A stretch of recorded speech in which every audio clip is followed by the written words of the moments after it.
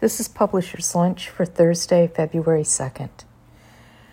Among the 52 new deals we reported is Jamie Harrow's One-on-One going to Dutton at auction, and neuroscientist turned journalist Jacqueline Detweiler George's One Nerve to Change the World going to Avid Reader Press, also at auction. In today's news, Hachette Book Group has raised their entry-level pay to $47,500 a year, up from $45,000 for employees in high-cost locations. They told Publishers Lunch in a statement, quote, "In response to an extensive review of compensation across our functions and locations, Hachette Book Group will increase its starting salary in New York and other high-cost office locations to $47,500, with corresponding increases in other locations. We will adjust salaries at adjacent compensation levels, as we always do, to address salary compression." They added that all HBG employees are eligible for bonuses, which will be awarded as part of the compensation review process. The Big Five publisher with the highest base salary remains Simon & Schuster, which pays $50,000. For an expanded 40-hour work week, most others pay for a 35-hour work week.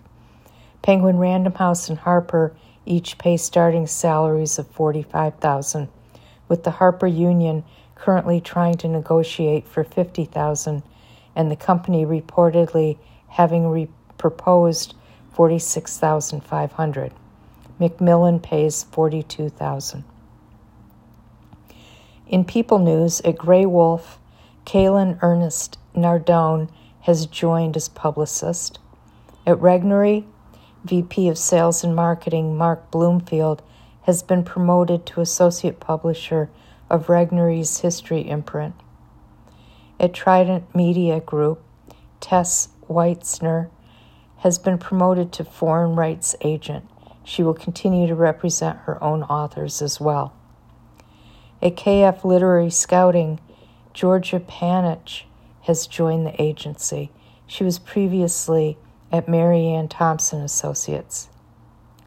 At Storytel, Anna Etzler joins Storytel as SVP Operations, leading the content production, rights and royalties, and customer support teams, as well as a new project management office that, quote, drives critical cross-company initiatives. Most recently, she was head of operational excellence at Klarna after working at Karolinska University Hospital and General Electric. At Bedford Square Publishers, Carolyn Mays has joined in an untitled role acquiring fiction. She left her position as managing director of Hodder and Stoughton late last year. At the Edinburgh International Book Festival, director Nick Barley will step down in September after this year's festival in August. Recruitment firm AEM International will look for a replacement starting in mid-February. The ABA released its IndieNext list for March, with Rebecca Mackay's I Have Some Questions for You in the number 1 spot. You can find the whole list on our website. And yesterday, we listed the incorrect monthly picks for Barnes & Noble.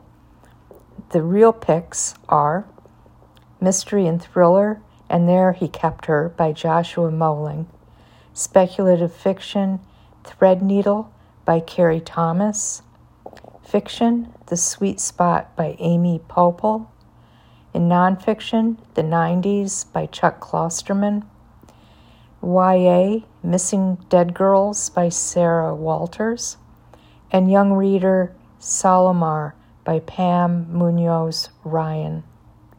And that is the news for today.